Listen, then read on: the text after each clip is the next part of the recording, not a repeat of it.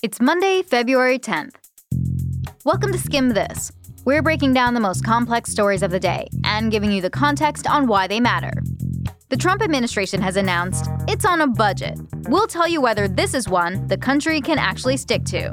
Then, thousands of people are trapped on a cruise ship in Japan right now, as the coronavirus outbreak continues to take its toll.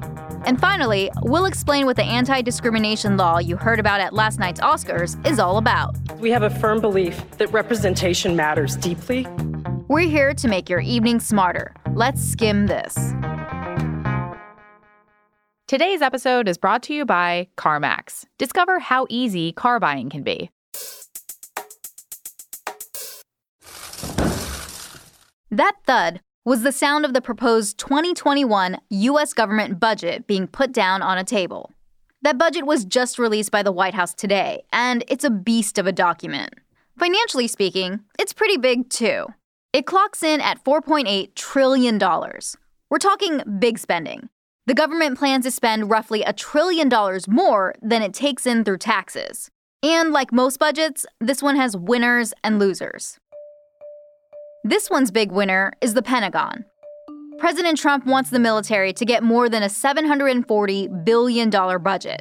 He's also upping spending on Veterans Affairs, Homeland Security, and NASA. Remember, he's really into space. But the list of losers is quite a bit longer. The Environmental Protection Agency would be cut by a quarter. Foreign aid would drop 21%, and the Centers for Disease Control and Prevention would lose more than 9% of its budget. Trump's budget also takes the axe to welfare spending by making it more difficult to receive disability benefits, food stamps, or Medicaid. For some, these proposed cuts are a reason to panic. House Speaker Nancy Pelosi has accused Trump of brazenly inflicting multi-billion-dollar cuts to government healthcare programs, while others on the right have complained that Trump's budget continues the pattern of the U.S. spending way beyond its means. And yet, all of this might be much ado about nothing. That's because the budget is kind of like the president's wish list. It lets presidents sketch out the government they'd like to have, except the people with the final say on all of that are Congress. Specifically, it's the House of Representatives that controls the purse strings and can make Trump's budget dreams a reality or not. And since the House is currently controlled by Democrats, Trump is likely to be disappointed.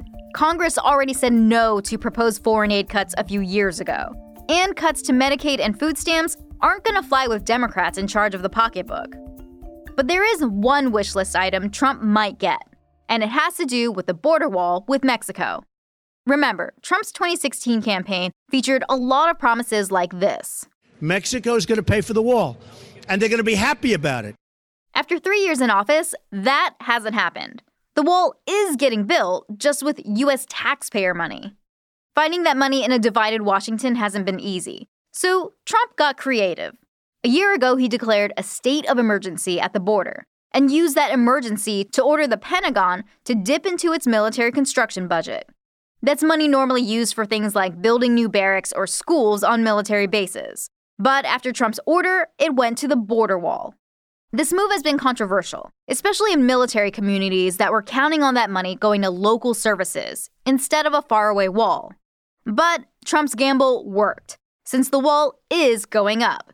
And this year, Trump is once again asking the Pentagon to dip into its pockets a bit more to help make the wall a reality. As construction speeds up this year, expect to hear more stories about crews working in controversial places in the desert, along remote rivers, and into protected lands. And they're kicking up more than dust.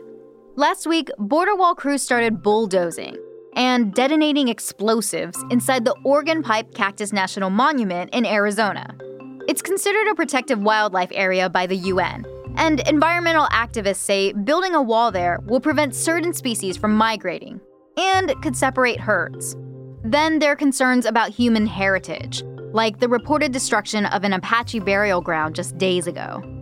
Over the weekend, Arizona Democrat Congressman Raul Grijalva warned about the damage caused by the wall construction and said neither his concerns nor those of local Native American tribes were being listened to.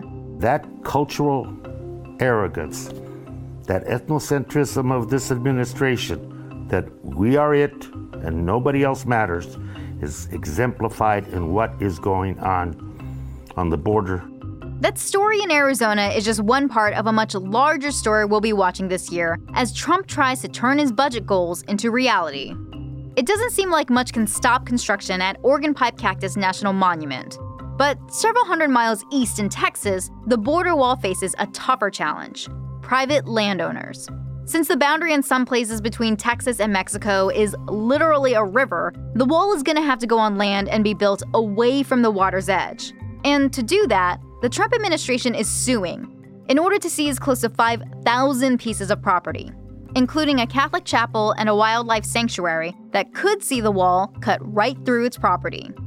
As we mentioned earlier, White House budgets like the one released today are kind of like pipe dream proposals. So keep in mind, presidents rarely get exactly what they want. Even the parts that look relatively straightforward can run into major trouble, like when chants of build the wall collide with don't mess with Texas. Coming up, why a dream cruise vacation has become a living nightmare, after the break. Buying a car can be stressful. Enter CarMax. All of their cars are CarMax certified, so you can shop worry-free. And the price you see is the price you pay, so there's no surprises. Plus, it's tax season, and a down payment on that car you've been eyeing is one way to spend your return. Speaking of returns, they have a 7-day money-back guarantee. So if you change your mind, you can bring the car back for a full refund. No questions asked. Start your search on CarMax.com. CarMax, the way it should be. People say vacationing cruise ship style can be a great value. What's not to like about an all-inclusive package with a water park right on the deck? But others might not like feeling like you're just stuck on the same ship the majority of the time. And if you're on the Diamond Princess cruise ship right now in Japan, the idea of being stuck has been taken to new, very dangerous levels. The cruise was supposed to bring passengers on a tour of Japan, Taiwan, and Vietnam. But now, that 14-day cruise has become a 14-day quarantine for the estimated 3,700 passengers and crew on board. The reason they're all stuck? Coronavirus. And we continue our close coordination with the Japanese government in this dynamic and unprecedented situation. That's the president of Princess Cruises in a video posted to their YouTube channel. The outbreak on the ship started with just one passenger. He was only on one segment of the trip. Princess Cruises says while on board, he never visited the ship's medical facilities to report any symptoms. But then, a few days after he disembarked in Hong Kong, he went to the hospital and tested positive for the coronavirus on February 1st. Since then, that number of infected people on board the cruise has reached at least 135. Some of those infected patients have been transported to local hospitals, and the ship says it's working with Japanese health officials to get patients the help they need. But the rest of those on board had to stay put and hunker down. Apparently, they're only allowed on deck to get fresh air for 90 minutes a day, and they have to do it in shifts. Luckily, the quarantine is scheduled to end on February 19th, but that deadline could be pushed further for those who have been in contact with anyone infected. This is just one of the scenes playing out all over the world as countries grapple with how to tackle this spreading virus. Yesterday, back where it all started, China experienced its deadliest day since the outbreak began in December, reporting 97 deaths out of a total of 910 so far. That death toll is now worse than the SARS virus in the early 2000s. And coronavirus is also killing people more quickly. At least one expert has said it's still too early to see if the spread of coronavirus has peaked. The World Health Organization echoes that sentiment. Here's Dr. Tedros Adhanom Ghebreyesus at a press briefing this morning.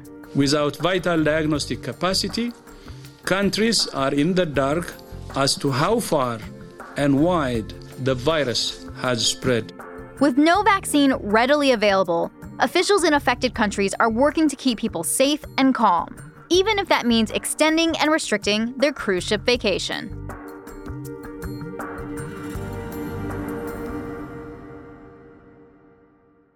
And the Oscar goes to... And the Oscar goes to... The Oscar goes to... Last night, we were watching the 92nd Academy Awards. You've probably heard about all the big winners by now. Joaquin Phoenix, Renee Zellweger, and Parasite. But there's another winner you might have heard about in the animated short film category. And the Oscar goes to... Hair Love, Matthew A. Cherry and Karen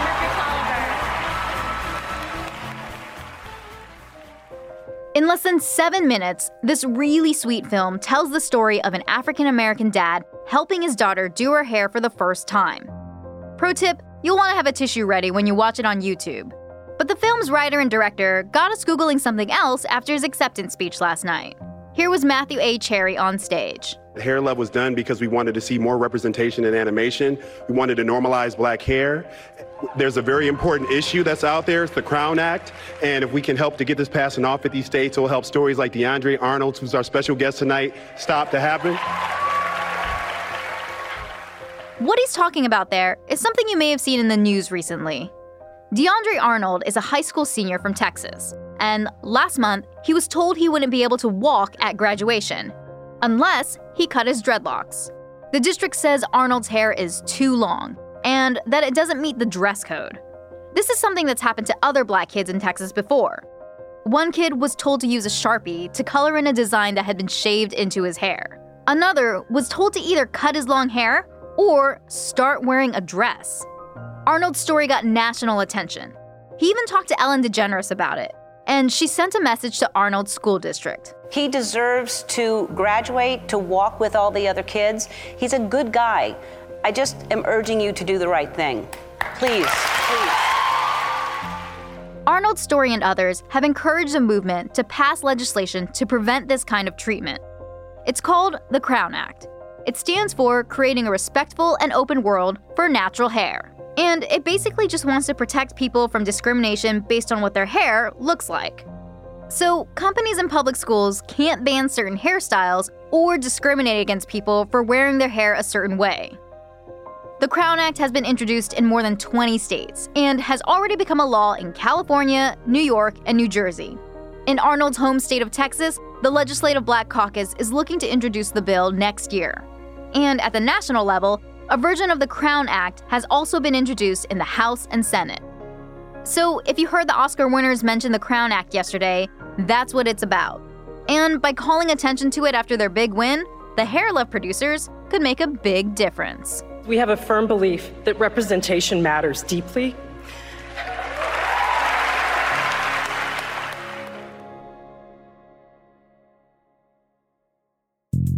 And that's all for Skim This. Thanks again for listening, and be sure to hit subscribe and rate and review us on Apple Podcasts. If you want to add the Skim to your morning routine, sign up for our free newsletter, The Daily Skim, right on our website at theskim.com. It's everything you need to know to start your day right in your inbox.